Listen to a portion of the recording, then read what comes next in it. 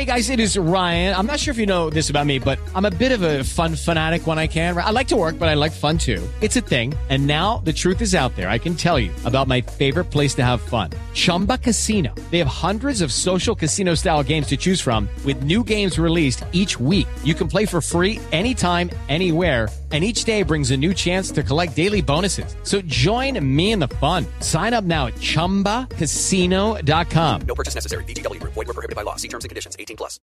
With Lucky Land Slots, you can get lucky just about anywhere. Dearly beloved, we are gathered here today to... Has anyone seen the bride and groom?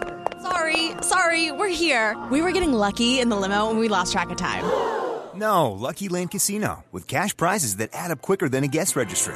In that case, I pronounce you lucky. Play for free at LuckyLandSlots.com. Daily bonuses are waiting. No purchase necessary. Void where prohibited by law. 18+. Terms and conditions apply. See website for details. With Lucky Land Slots, you can get lucky just about anywhere. Dearly beloved, we are gathered here today to... Has anyone seen the bride and groom? Sorry, we're here. We were getting lucky in the limo and we lost track of time. No, Lucky Land Casino, with cash prizes that add up quicker than a guest registry. In that case, I pronounce you lucky. Play for free at LuckyLandSlots.com. Daily bonuses are waiting. No purchase necessary. Void where prohibited by law. 18+. Terms and conditions apply. See website for details. The Chels is backed for the season by Ladbrokes.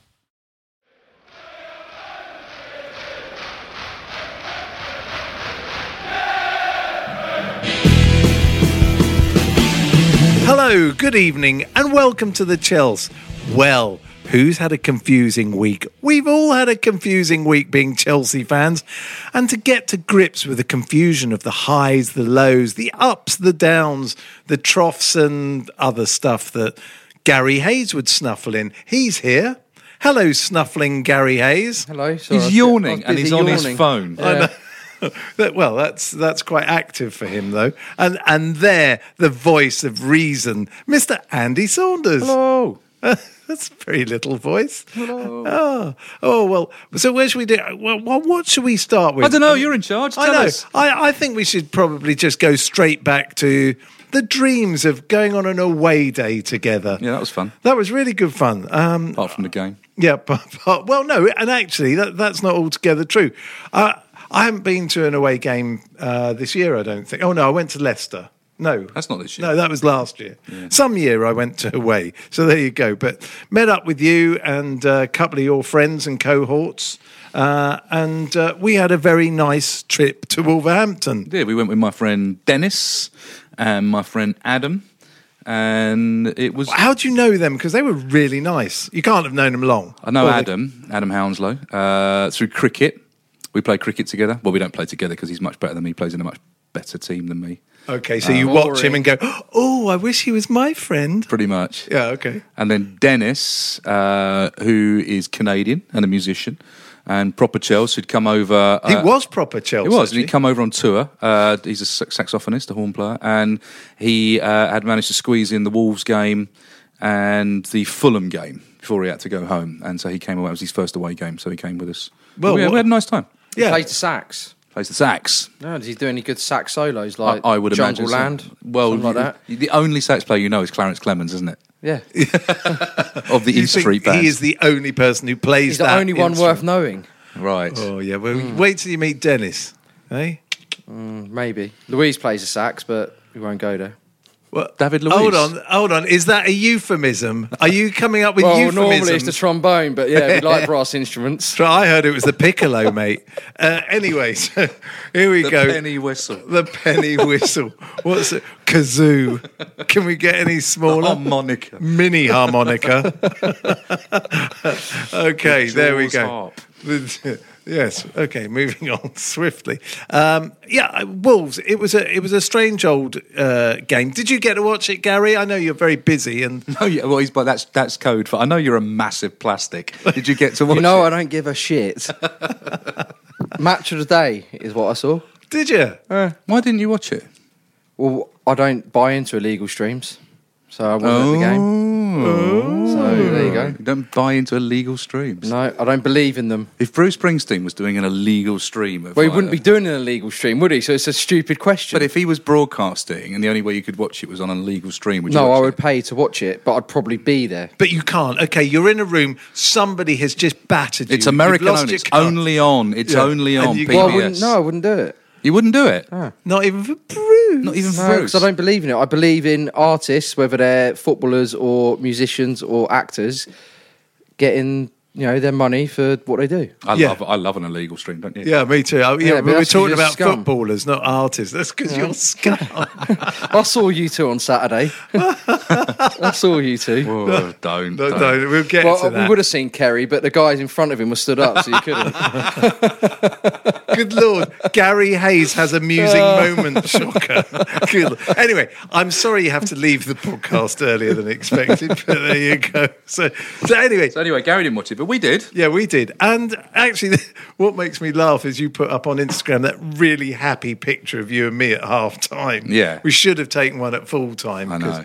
It was an odd game. I mean, okay, the team. What did you think of the team when you saw it? Yeah, I on like the Match fact of the that Day? Loftus-Cheek was playing. That was... did he start against Fulham? So it was back-to-back... Well, no, he came off No, the he bench. didn't. He came off He the came bench off and the scored, didn't he? That's right. So, yeah, it was nice to see him get in, and he's getting more game time, and that's what I like to see, and that I think that...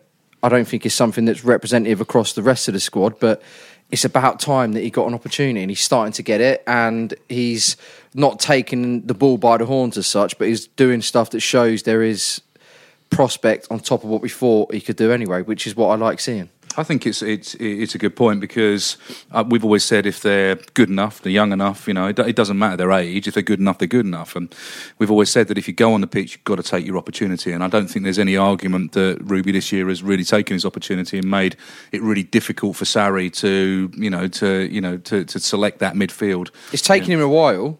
It has. But he's gradually... easing his way into it. And I think this is what Sarri's showing is, I don't know whether it's by design or what, but this is how you treat a young player. That's my point. Bring them on for 20 minutes, not bring them on for 5 minutes where they've got no chance to impact the game, or they might do something as a moment of showboating or something which doesn't represent the full picture. But bring them on for 20, 25 minutes, 30 minutes, let them do something in a game like he did against Fulham. The game was won, I know it was 1-0, but the game was won anyway, and he sort of just made sure the victory was, was sealed, and then he comes on against, he starts against Wolves, scores, and I think that's good. It's good for his confidence. It's good for the confidence the manager's going to have in him. And I think moving forward, that's how you treat these young players. You don't just throw them in. I would say that Sarri, what you're saying is exactly what the three of us have talked about between us. I actually think what you're seeing is Sarri managing a player. Managing a player, but not necessarily a young player. I think the jury's still out on what he's going to do, but he's managing a player. Yeah, I think he's got it worked out because he's working out the time. He's come out when everyone goes, oh, Ruben is this, Ruben is that. He's gone, yeah, but he needs to learn tactically. He needs to learn defensively what I want. So he doesn't let the player get carried away. And he's brought him in, drifted him out, And what we've all said is that he has to come on and do something because we're going, we don't really know what kind of player he is. What's his best position? We're starting to make best positions for himself. Actually, there's two now because when he came on, we'll talk about City later, but when he came on in a higher position, he worked that really well. The thing is, he gives us something different. When he's on fire, when he's working well, he does something that no other player really does from midfield, where he just runs straight at people and he wins fouls around the box because he's big, lumbering shape coming at you, but he's quick. And defenders go in to tackle him because they go, oh, he's big, I'll just get the ball off him. But he's got incredibly quick feet. So he's gone past it and got the foul. The other player that played that night was Christensen.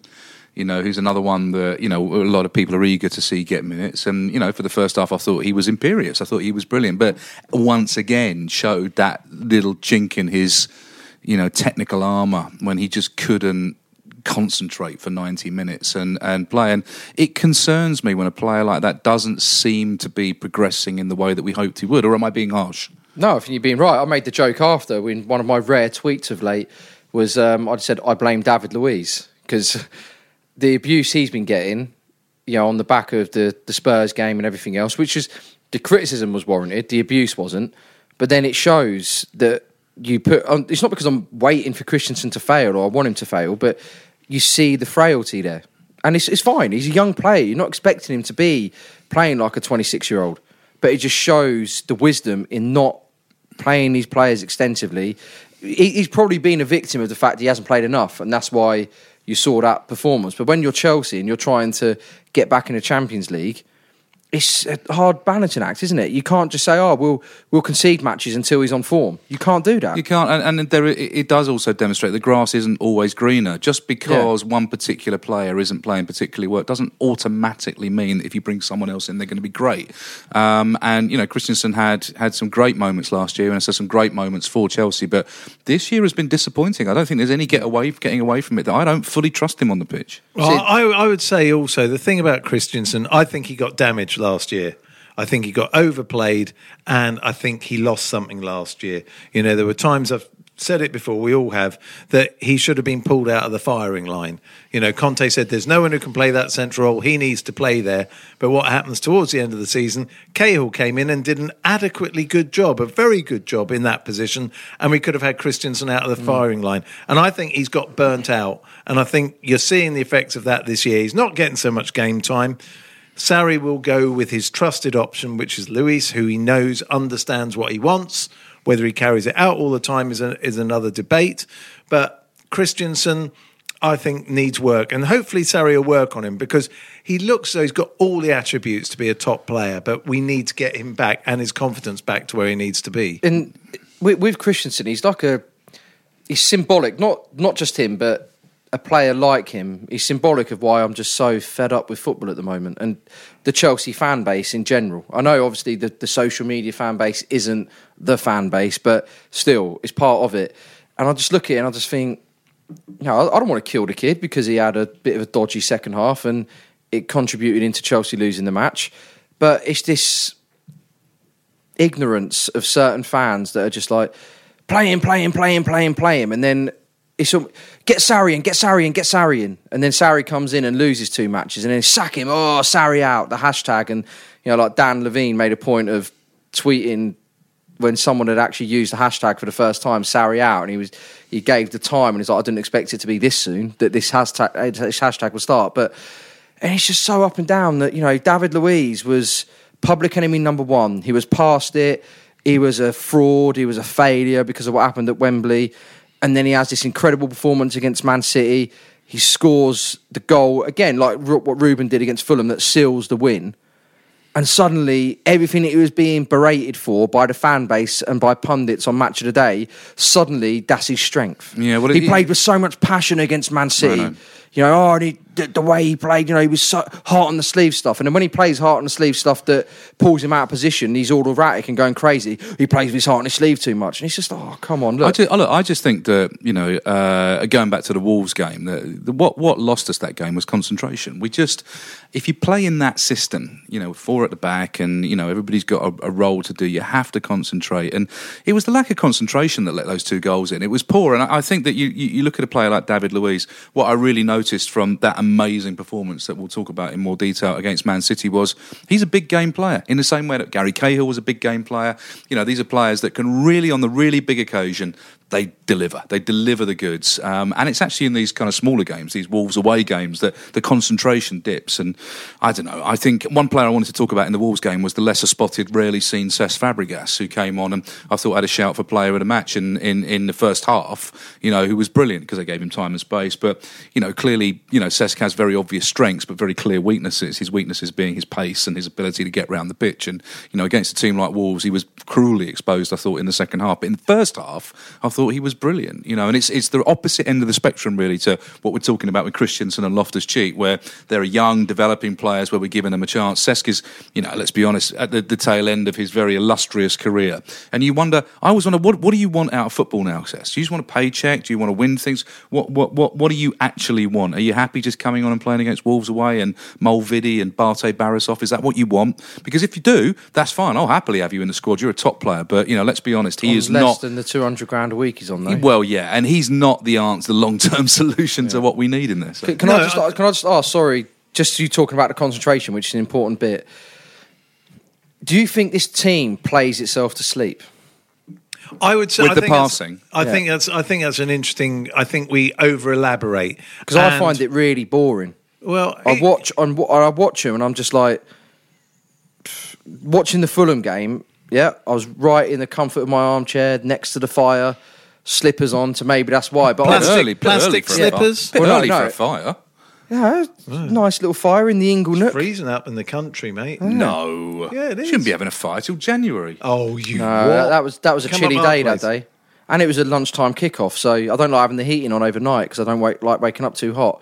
Anyway, I can't think of you waking up all hot and sweating. Well, you want to feel have queasy. Your dog in bed with you. That'll probably help. Yeah, I'll let Louise know you called her that.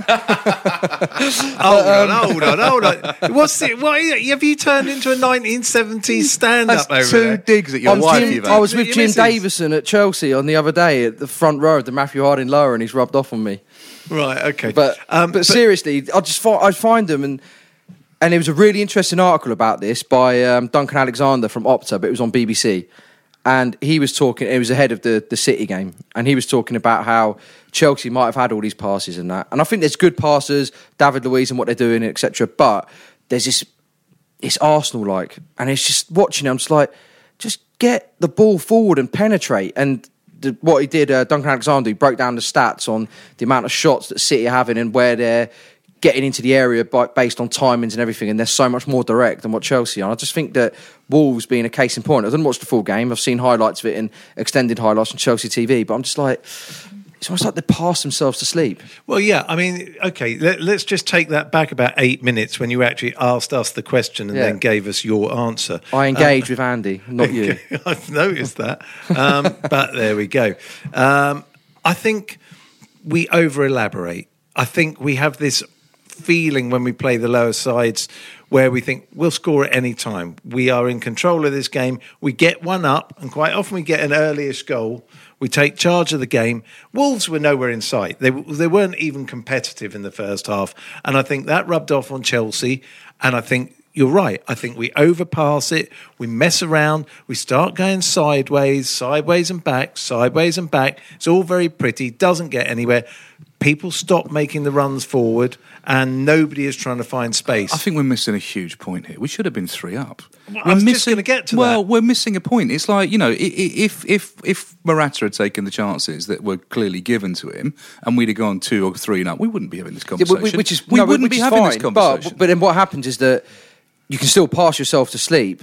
But I don't care about that. But when you're 3-0 up, it's fine. Yeah. But then when you're not 3-0 up and you don't take advantage of that, and it is 1-0, you get sucker punched. And the goals, the 2 Wolves goals, come so quick, so close to each other. It's almost like they see their opportunity and they're in, and boom. And then it's almost like, I don't disagree with your point. I don't disagree with the point about passing to death and too many passes. And look at Jorginho; he makes more passes than any player in Europe. I don't care about any of that. And I totally accept what you're saying. But my point is that that wasn't a game where we just passed pointlessly. We actually created results which we didn't finish. Yeah, fair enough. And if we had have finished them, then as you say, it would have been a possession game, and we would have played the possession game. The fact that Morata didn't finish those chances, which he should have done, meant that we look at it in reflection. We look at it, after the game and go, we just bored everybody to death. But, that's not the whole story. It's not. You're right, because we said it. We just went. We should be 3 up, really, but it looks okay. But they leave it. They leave the game open. Of course, at 1-0, you're always going to leave. You're always going to be vulnerable. Absolutely, you've got to. I know. Whether you're steamrolling the team in a different way, you're going to be vulnerable. But I just think that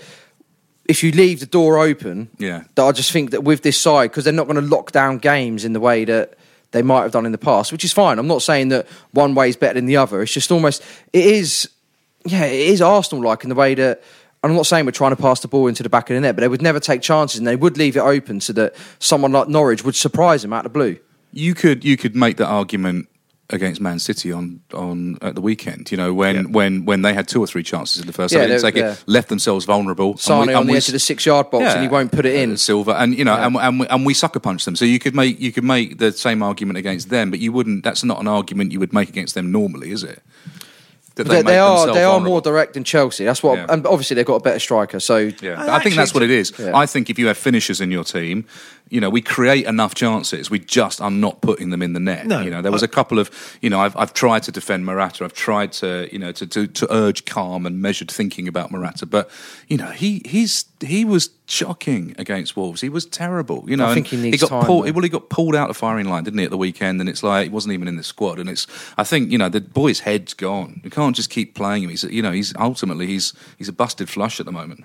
Well, for me, Morata, he seems to do so much right and then does the simpler things horribly wrong. When he has to think. Yeah. Well, I think that's part of it. When he plays on instinct, it's not a problem. When he's one-on-one with a goalkeeper, he's too many touches, he loses his stride, the ball gets stuck under his feet, so he can't dig it out. Whereas when it's on instinct, where it's just the ball in the box and it's a header that he has to flash or he has to have a snapshot, he's great. Yeah, I think you have to think in the Premier League. I think, the defences are too good in the Premier League for you not to be able to think and work out and figure out ways of finding space and, and attacking areas. You can't just do that kind of bang the ball in the box and try and hope you're going to get ahead on it. You are going to get one-on-ones. You are going to get opportunities where you have got a second to think about where you're going to do it. That's why players like, Salah are so impressive. They don't panic when they think about it. That goal that, Salah scored, we took it around the goalkeeper twice, didn't panic. I've done that very impressive because there's very few players that have that confidence and that have that ability to kind of think their way through how they're going to score, and don't fall to pieces. And there was a point, I think, in the Wolves game when you kind of saw it on Morata's face, which is, please don't give me the ball. There was a definite drain of I don't want the ball. Have you seen that film Moneyball, the baseball game? Yeah. The baseball, and they're talking about sabermetrics and buying players that based on their stats and a very interesting film. And they talk about a guy at first base, and they say, "What do you think at first base?" He's thinking, "I don't want a ball to come to me." That's what's going through my head at every moment. I thought about that when I thought Morata. It was like, please don't give me the ball. Just let me melt into the background, and I really don't want to be in this game. I think he does need time, though, in that you look at it and he's come in, played one style under Conte. Now he's been asked to play a different style under Sarri, and some players are adapting quicker to that, obviously. But I'm just looking, I think he's a £57 million upfront investment with add-ons making him 70 million. You don't just cast that off. You have to work with the player, and you have to, he's almost a victim of circumstance in a sense, in that, he's the antithesis of what Costa was. And Chelsea are used to playing that way with this bulldozing striker, which has been really, I guess, a culture of Chelsea's as strikers. The most successful strikers have been those players that no matter how good Osgood was technically, the way he played was he'd bulldoze defenders, Drogba, Costa. And Kerry Dixon did it. Like players like Kevin Wilson. I know he wasn't on a level with Kerry Dixon, but he was still a bulldozer. He was 4 foot tall for a start. Yeah, but he was still a player that would get his back to the goal, hold it up, and bring players Wilson in. and McAllister up front, terrifying. But he was still a half decent striker that played that style, and then Paul Furlong. Yeah, and Robert Fleck failed when we brought him from Norwich because he was almost he was the poor man's Morata in that, not like for like exactly, but still. So I mean, but yeah, these players that. Robert do something. Fleck. We had Robert Fleck. Yeah, did we? Yeah, that's what I just mentioned. A £2 million You've embarrassed yourself there, Kerry. He's now a PE teacher in Norwich, you'll be pleased to know. Okay. I played cricket with Mick Hartford in the summer. How was that? Did he do you? I wouldn't want to mark him at corners. Sliding tackle. He's all elbows. But I just think that Morata just needs time. I know. Do you still think that? Yeah, I'm starting to lose the faith. This is a point, actually. I wrote a piece for The Athletic. Which no one can read because no one's paying for your words. And the point I was talking about Chelsea, this on the back of those 2 defeats and how everyone was like, oh, yeah, maybe Sarri's not going to work out. It is definitely going to be the Scolari or whatever, or AVB. I was just like, give the guy time. And what I compared him with was not another manager, but with a player. And after 3 seasons at Chelsea, if Drogba was a manager, he would never have been scoring that penalty in the Champions League final. He would never have been winning the Champions League final as a manager for Chelsea in the way that he did as a player. Because Chelsea, they seem to see it that with managers, they get rid of them too quick. And sometimes they're like that with players as well, where Drogba, he was horrendous those first 2 seasons. Yeah, we talked about it. He scored 15 Premier League 15 goals in all competitions in each of those first 2 seasons. It was only in that 3rd season that gradually, as he grew into it, and then he gets that that goal in the FA Cup final. I say I've been a big defender of Mata. I mean, I've always said, you've got to give players time, you've got to let them adapt. I mean, I'm losing the faith, I have to say. Because I can't get Torres out of my head, and I can't get Shevchenko out of my head, and I can't get, Tony Cascarino out of my head, and all these failed strikers that have come on with big fanfare. But at the same time, Sheva never had... Sheva never. Yeah, exactly. Sheva never Poet. ever. Sheva never ever. I've ever felt so low. Yeah, exactly. But what was I going to say? Yeah, so Shevchenko never had that patch of form like Morata did last year when he got the hat-trick against Stoke. And he started off the season so well, and we were there at Leicester when he got the header. And you see the way he started, and then it's sort of just his friend died in January, and that was it. And Torres never had that. And I was think, we invested time in Drogba and look what we got. And I'm not saying that Morata needs 3 seasons and we should be, giving it to him. But you made an investment in the guy. Give him an opportunity. You've changed managers twice since you've bought him. Would you buy another striker if you could? Well, regardless of Morata scoring or not, Chelsea need another striker. So, do they need another frontline first name on the team sheet striker? No, because then that sort of takes away from Morata and it kills his confidence even more. Well, yeah. So, but if Icardi... They need another goal scorer. If Icardi becomes available... No, I wouldn't have Icardi. Well, not a chance. I'm talking about a named, proven European striker. Yeah, but this is the problem, is that everyone thinks that a named striker is the solution. It's not. It's the way we play. It's the way we play to strikers, I think. Finding players that fit the system. Why wouldn't you have Icardi? Because he's a douche. Personality-wise. You don't want to bring that into the dressing room. John Terry could get away with it because he was John Terry. You don't want to bring that into the dressing room. Chelsea don't need it. Not when they've got a new manager trying to establish himself. What do you mean? What's do you think he's like? a disruptive influence? Causes so many problems. Not only does he have a fling with his teammate's wife, he ends up marrying her and adopting his kids. Do you know what I mean? It's like, come on. It's the kind of thing you'd do, Gary. Yeah. Well, just watch. Well, no, there you go again. Hi, Harry, I'm your new dad. I think he'd have to top himself, wouldn't he?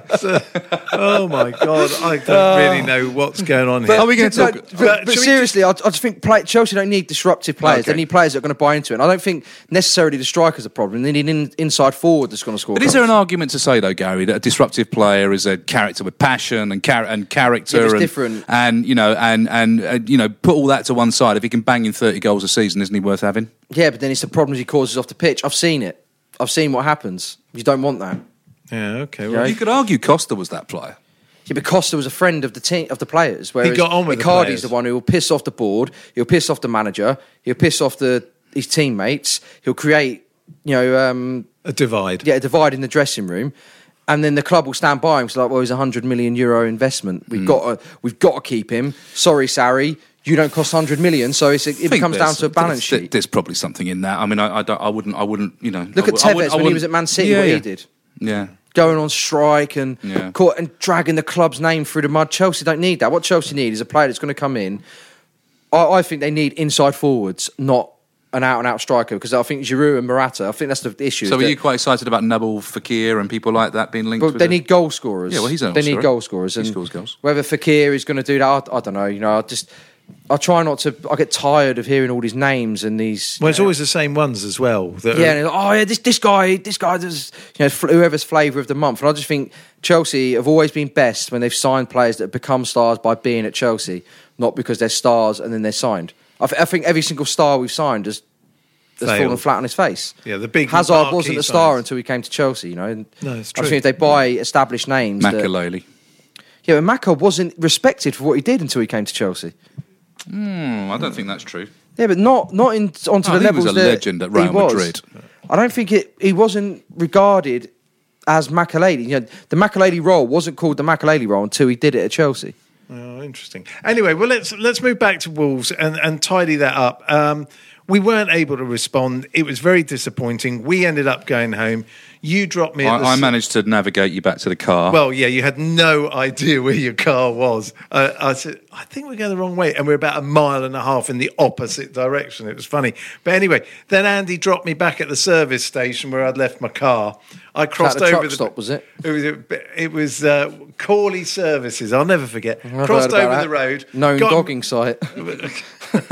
Oh, he's off again. Off with who were you off with? Anyway, went to drive out the place, and the slip road to the motorway was closed. I went, huh? What's going on here? Went into the petrol station. I said, the slip road's closed. They said, oh yeah. I said, well, how do I get out? Oh, you won't. I said, what do you mean? Oh, you won't get out till 6 o'clock. Maybe 4 o'clock if you're lucky, but you ain't getting out. I said, you can't. There's other people in here. Oh, yeah, none of them are going to get out tonight. And I was going, really? And then this other person came and said, this other woman came along and said, oh, no, you can probably use the service exit for the people who work here. And finally managed to go down these really weird, dark path hidden in the corner of the services over an unlit bridge. It was really odd. And then out the other side, through the other services, and out their exit as well. It was a bizarre thing, but managed to escape. We got to Northampton and found the M1 was closed and had to go all the weird way round. Or I bet you had to go down the A406. I don't know. Some unlit nightmare of a road that got me home at 1 no, a.m. okay, maybe it wasn't 406. Oh, well. That connects Northampton and Peterborough onto the A1. Let's not do that, old man. What route did you take? Oh, I wouldn't have taken that route, even if the other one was Or is it the closed. 604? I get confused. The 406 is in... No, it's a 406. 406 is the North Circular. 406, and we really should move on. No, it's not. The 406 connects Chelmsford to the M11. Oh, It's the 604. No, it's not. I do apologise you're to talking all nonsense. Peterboroughans. It's 406.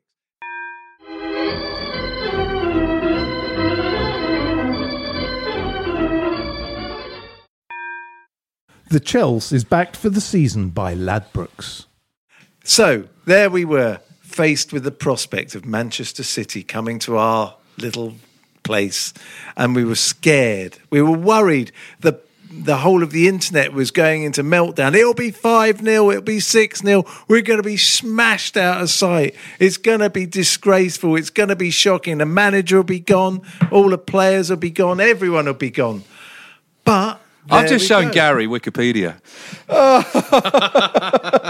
What is the road? The 406. Which is also known as the North Cirque. The North Circular. I do apologise. Now I've got to work out what this road is. Kerry, keep talking. Okay, so there we were. We didn't really have much hope, did we, apparently? I don't think I've ever been so disconsolate going to a football match. I don't think I've ever, in the Premier League era, been to a football match in such a bad mood, so down, so depressed, and thinking, God, I just hope we don't get battered. And my son said to me at the end of the game, he said, God, what a difference in your mood. Because when I turned up, it was like a black cloud over my head. I literally didn't see any possibility of us winning. The funniest thing was, on the Friday night, I was asked to do one of the Manchester radio programmes to talk about the upcoming game. Kept that quiet. Well, no, I've done it a few times. What radio? XS. I didn't know about this. Well, there you go.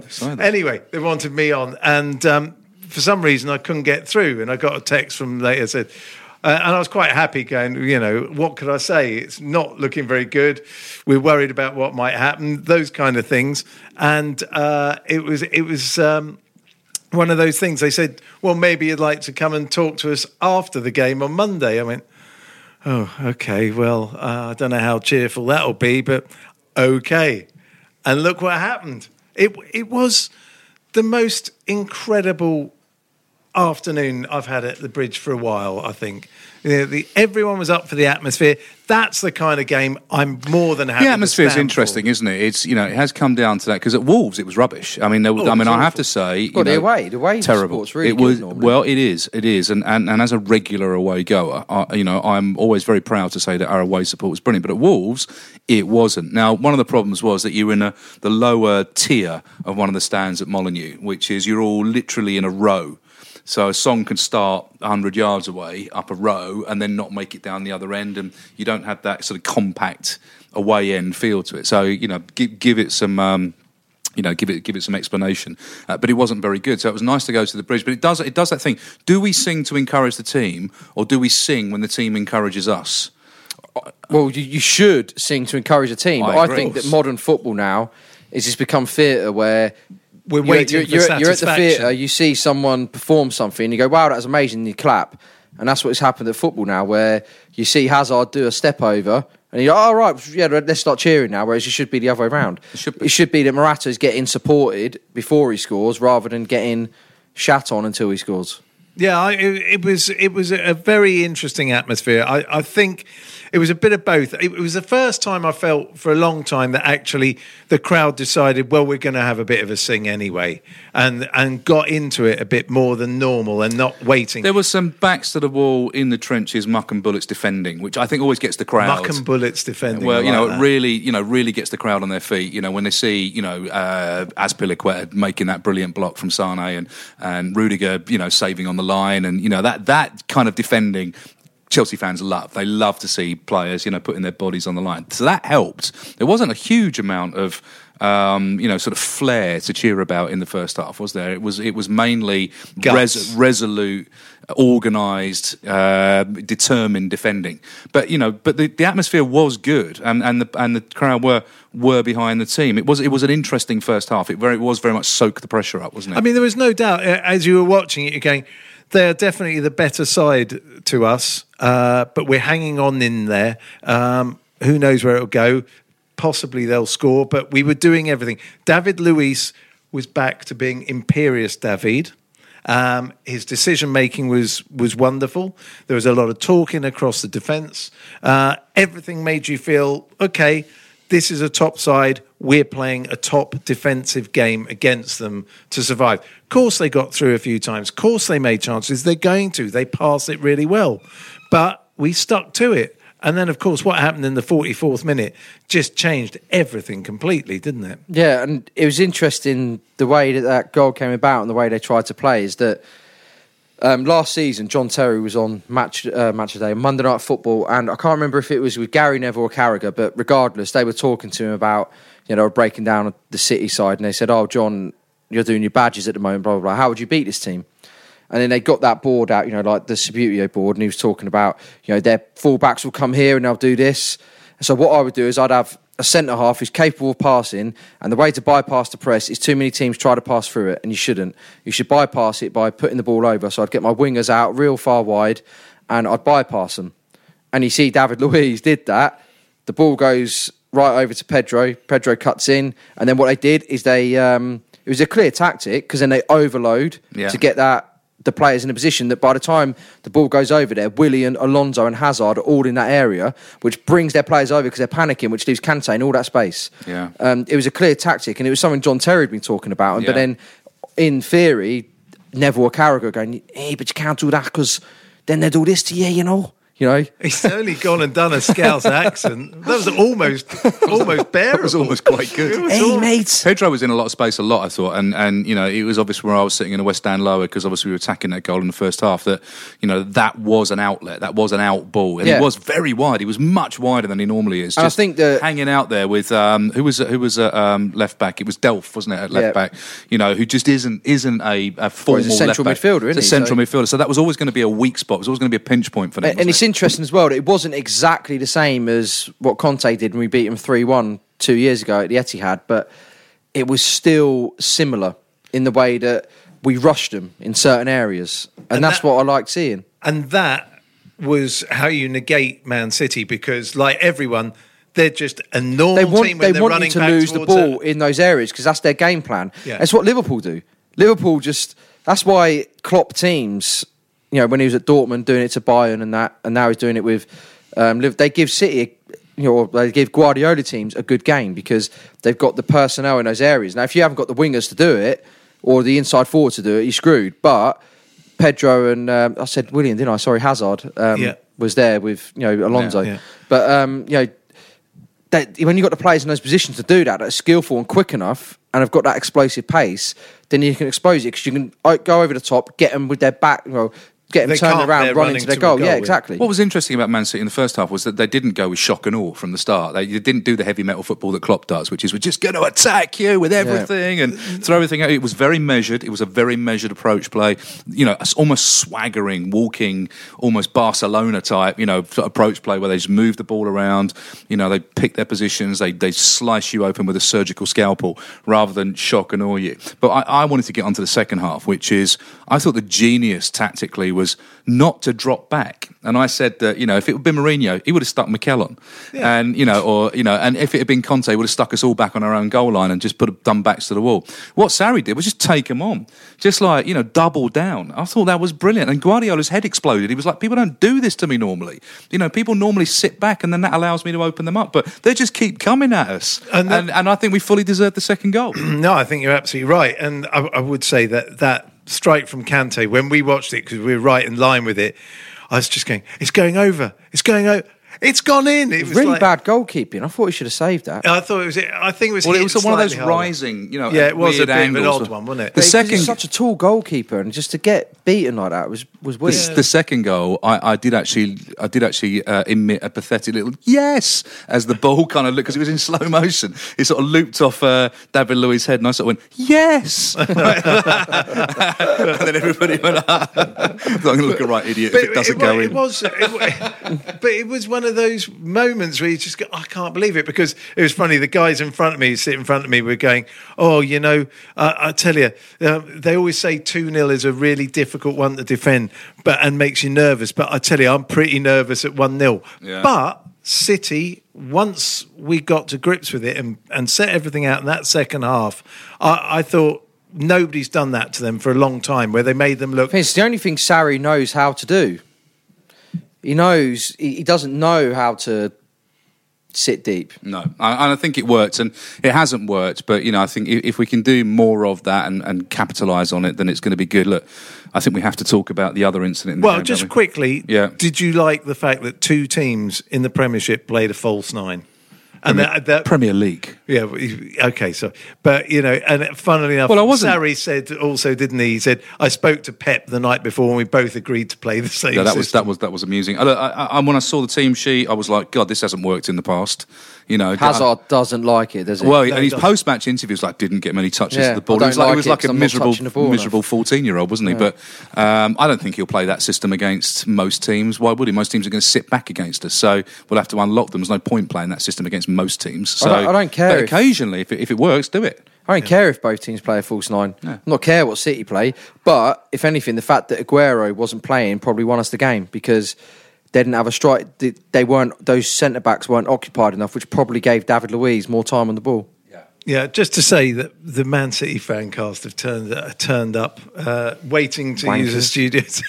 So yeah, we're going to say hello to them in a bit. But yeah, I mean, we should address this issue of the fans, the vitriolic abuse. Well, I don't want to spend too much time on it, but I think it would be remiss not to mention it. Look, there's an ongoing investigation. The fan in inverted commas said that he said one thing.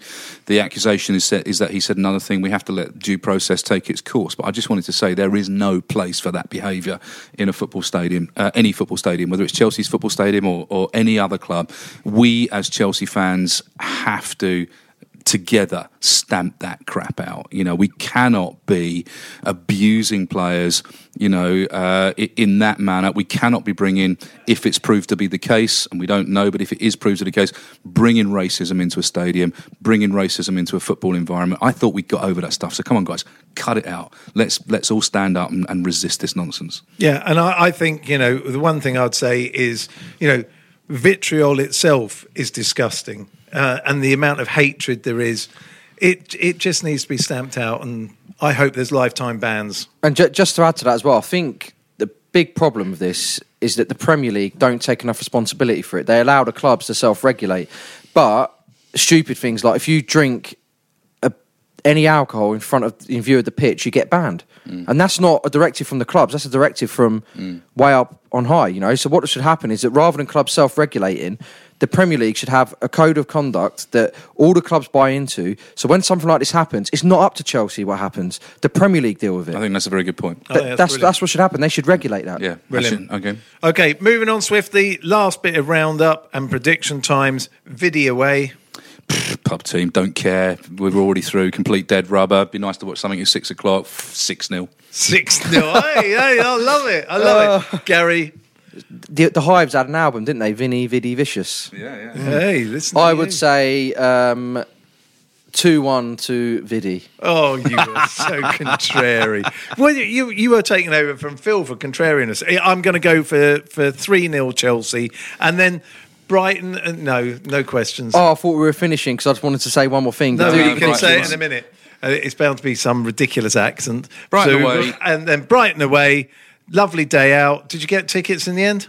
No, I have. I'm not going to go to the game. I did get tickets for Watford and for Crystal Palace. So I'm very happy about that. But no, I'm not going to go to Brighton.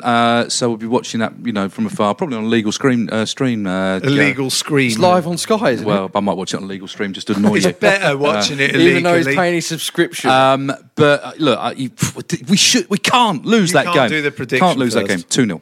You can't do it it. first. You're such a cheat. Done it. Well, I'm going to go next. I think it's going to be 1-0 Chelsea. Okay, Gary. Garrild.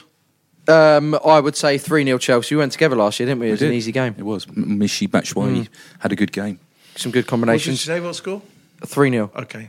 That's what it was last year, wasn't it? Or was it 4-0? It was 4-0 last year, wasn't it? I can't remember now. It was Oh, raining. yeah, no, I'm going to go 5-0. Okay. I wore my Canadian tuxedo to that game.